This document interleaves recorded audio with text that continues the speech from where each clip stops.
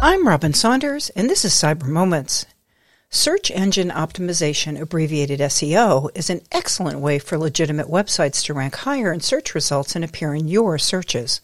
Unfortunately, cybercriminals can also use this technique, so beware. Cybercriminals are skilled at cleverly using SEO to make their websites appear valuable and popular. One way they do this is by adding tons of keywords on top-notch websites, which then auto-populates your search engine results when you conduct a Google, Safari, or Bing browsing session later on down the line. In addition, cybercriminals have found a way to make their websites seem more trustworthy and popular in search engine results by paying third parties to visit the hacker's site. This means that when you're looking for information about something online, if you see one of these malicious sites and it pops up as an option on your web search, you might select it. When you select it and go to the hacker's site, you might be inadvertently downloading malware that will help the bad guys get to your personal information. So follow these tips to keep you safe from malicious search results.